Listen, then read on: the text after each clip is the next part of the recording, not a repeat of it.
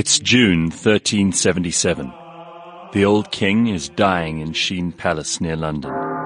With suppurating sores from a large abscess, the king is slipping in and out of consciousness and is about to have a paralyzing stroke. His unpopular, devious young mistress, Alice Perez, is pulling the rings from his fingers and filling her pockets with valuables from his bedroom. In a few hours, King Edward III will be dead. Chivalry will die with him, ushering in 100 years of war with France and 100 years of war in his own family.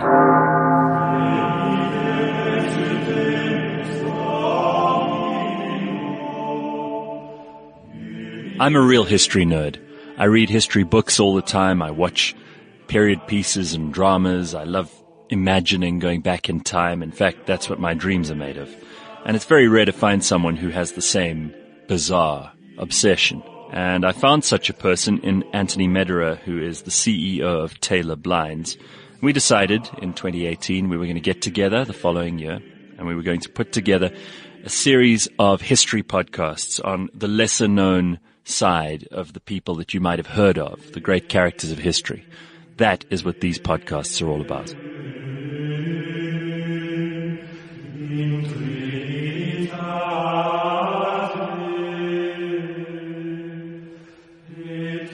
King Edward III was the quintessential medieval king. I mean, this guy is, when you think of a king in medieval Europe, this is the guy you think of. Gold crown on his head, painted shield, sword in one hand, trying to rule the country like a warrior, and at the same time trying to manage the feudal system and trying to be a chivalrous knight and all of that stuff. I mean, this guy really embodied all of that. He had a 50-year reign as English king, which is, I think, the third longest in history. It's amazing for that time. Yeah. Because people didn't live long in those days. Well, especially not at his time because of the Black Plague. The Black Plague wiped out, I think it was a full third of Europe's population. Yeah, and I read 2/3 of England. Really? Yeah. My God. So not a good time. Yeah. Definitely not. But Edward had a very interesting life because his father was a bit of a weakling. His father was the son of another Edward, so it was Edward the First's son, Edward II, who was the father of Edward III. You can see they ran out of names. King Edward II was a real weakling. He was eventually murdered by his barons in Berkeley Castle. They say if you go to Berkeley Castle, you can still hear the screams in the tower that he was killed in. And you know how they killed him? How? They took a red-hot poker in the fire, shoved it up his arse, and burnt out his insides because they didn't want to leave a mark. That is scary. Isn't that awful? Yeah, that's horrible. He would have been a great king in the 21st century there. Yeah, Edward II, he drank a lot, he networked very well. Yeah, he enjoyed things like gardening, and he was a good sportsman. He could speak well, but he wasn't a warrior. No. And in those days, you needed to be a good warrior, otherwise they just didn't take you seriously. And his administration didn't do well. So, no. So I think those are two quite important details. So look what happened to him. Anyway, Edward III grew up then with this complicated relationship with his father. His mother was a terrible woman in terms of her influence on English politics. She was really murderous. She married her lover, and the two of them wreaked havoc for what was Edward's minority, when he was too young to actually be king on his own. Her name was Isabella. They called her the she-wolf of France. But because his mother was a princess of France and his father was a king of England, Edward always thought of himself as being English and French, and he actually wanted to be king of England and France. And I suppose that's what set him up for a really interesting life. That drove him. You can see it constantly.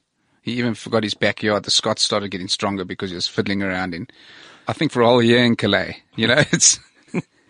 So at the time, there's the Black Death going on. It's a tough time in medieval Europe, but it's also the time where you need a strong leader. And this guy was, he was gifted in the martial arts and the ability to wage war. He fought a cunning but not very strong French king.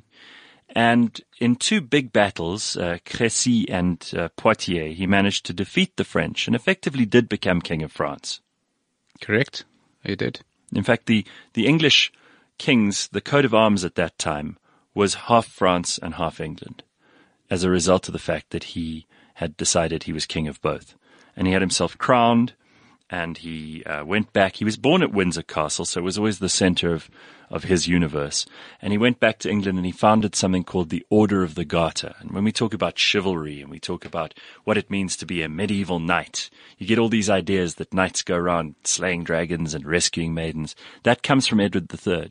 That particular set of knights were all from the Battle of Crecy. Yeah, that's correct. Yeah. Yeah, so what happened was that Edward decided he was going to have a round table, effectively, a lot like King Arthur, of knights that he would choose to be his companions. They would form the center of the court. They would be the ones who would decide what the rules were, how people were to behave. It was also a way for him to keep the nobles busy, because if they could become part of this Order of the Garter that he instituted, they would be more important than all the other barons. So it gave them all a pecking order, and there's nothing like a pecking order to get the nobility excited. And also orders, like the Knights Templar. There were other orders. Yeah, so correct. they wanted his order. And so this order still exists to this day. In fact, if you amazing. go to Windsor Castle in April, you will see a process down the hill of knights in their robes, Knights of the Garter. The Queen, I think she has 22 knights companions that can be around at any given time. And just recently, I think Prince William was made the 1,000th Knight of the Garter. There have been 1,000 of them. That's not a lot if you consider 1,300. I mean, Exactly. Yeah, so he instituted this. They wear a special hat with a special feather in it. They put their coat of arms on the ceiling of St. George's Chapel in Windsor, and they get to hang their banner over the choir there, and they get to be called Sir. And the Order of the Garter comes with a collar, and it comes with a garter, an actual garter that's meant to hold up a stocking. And the reason for that is that King Edward III, at a banquet, when he was busy thinking about these things, was dancing with Joan, the Maid of Kent, and her garter slipped off, and it was very embarrassing. And all the women in the court started tittering, and all the men started laughing, and they all thought this was very, very rude, because how dare a woman's garter slip down her leg? Oh, it's a huge impropriety. And King Edward said, "Honi soit qui mal y pense," which means, evil be to him who thinks evil of this. And he picked it up, and he put it on himself, and he decided to create the Order of the Garter. sure, that's amazing. Now, the most story. honorable order of chivalry in the world is based on an embarrassing situation in 1320-something. So, yeah, the Queen is the sovereign of the Order of the Garter. It still happens. And Margaret Thatcher was appointed to it. I think John Major still is a Knight of the Garter. Okay. So she reserves it. It's her own choice to put people into the Order of the Garter. It's not up to the government. So whereas the Prime Minister gets to decide and the government get to decide who gets an OBE or a CBE or an Order of Merit or any of those, only the Queen can make you a Knight of the Garter. And she actually knights you with a sword. I think strategically what he did with the Order of Garter is there was so much knowledge because all of those knights that fought in this big battle, totally outnumbered. So all that wealth of knowledge going forward, I think it was an excellent idea. But they did also, at that stage, it did a lot to revitalize English. During his reign, Edward III was a big supporter of the English language. Up to then, the kings of England had only spoken French. And from there on, they started speaking more and more English. And Chaucer had written Canterbury Tales, so people were reading in English. And it changed the whole nature of what it meant to be English. People always spoke later on, they wanted to dress up the way they dressed up in Edward III's time and the way he ran his court. So there was a lot of poetry and balls. He loved having his balls. It was a very good, colourful time. They did jousts and all of that stuff too. So the knights were expected to fight, to show their military prowess and to dress up with their coats of arms and all the rest of it on. So it was real medieval history. And he did take a lot of that inspiration from King Arthur and the stories of King Arthur. But Gareth, he also at that time, the golden time of his life before he started aging, he had both kings in the Tower. I wouldn't say locked up. They were well looked after. Mm-hmm. The King of France and the Scottish monarch. Mm-hmm. They had caught him as well. So both of them at one time were in the Tower. That's quite a collection of prisoners. It's incredible. What drove him was France and Scotland. And he managed to subdue both. Correct, yeah. So Edward III had quite a long reign, but he also managed to establish one or two interesting things that we continue to use today. The bicameral parliament, having a House of Commons and a House of Lords, that was his invention. It became a a model, a template for parliaments all over the world since. I mean, the South African parliament has 2 chambers. The American Congress has the House of Representatives and the Senate, and many other institutions all over the world now follow that British example of having 2 houses of parliament. It's quite something. So at the end of his life, because he did live a long time, Edward III, his wife had died. Poor woman had had something like 14 children, and she must have been exhausted. So Philippa, Queen Philippa, died. He was distraught, buried her in Westminster Abbey, and he found a mistress, a woman called Alice Perrers, who, when she died later on, after him, would die as the wealthiest woman in England. But she was quite a nasty piece of work. I'm going to read something to you quickly that they wrote about her. This is written by the St. Albans chronicler Thomas Walsingham. He said, "At that same time there was a woman in England called Alice Perrers. She was a shameless, impudent harlot, and of low birth, for she was the daughter of a thatcher from the town of Henny, elevated by fortune. She was not attractive or beautiful, but knew how to compensate for these defects with the seductiveness of her voice. Blind fortune elevated this woman to such heights and promoted her to a greater intimacy with the king than was proper, since she had been the maidservant and mistress of a man of Lombardy. And while the queen was alive, the king loved this woman more than he loved the queen." They didn't like her. Sure. When he died, That's clear. apparently, she pulled the rings off his fingers before his corpse had even gone cold and put them in her pockets and ran away. Yeah, I read that story. Horrible. He was bedridden. He wasn't ruling anymore at that stage. And his son had died a year before, the Black Prince. Tell us about him.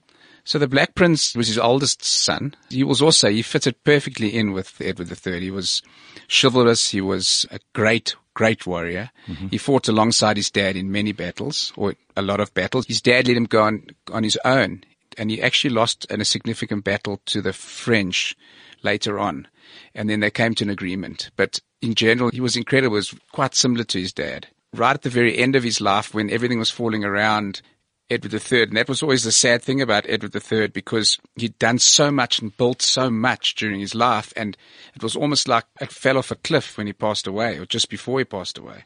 Edward III's son, the Black Prince, gave up a lot of his territories? His territories. So he had to give up 3 territories. And so all that Edward III had organized, in other words, control over France, control over Calais, control over Normandy, etc., that all fell away at that particular time, even before Edward III died. So that was quite sad. And then, of course, because he died as an old man, there were huge fights about who would take over after him, his eldest son having predeceased him.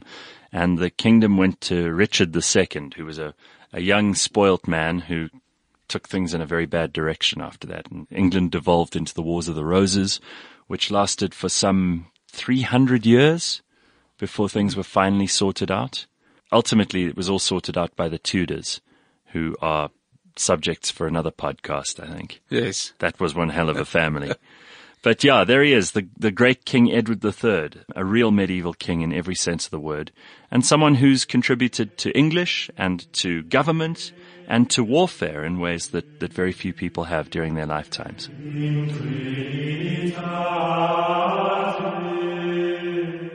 Thanks for listening to this episode of Blind History, brought to you by Taylor Blinds and Shutters.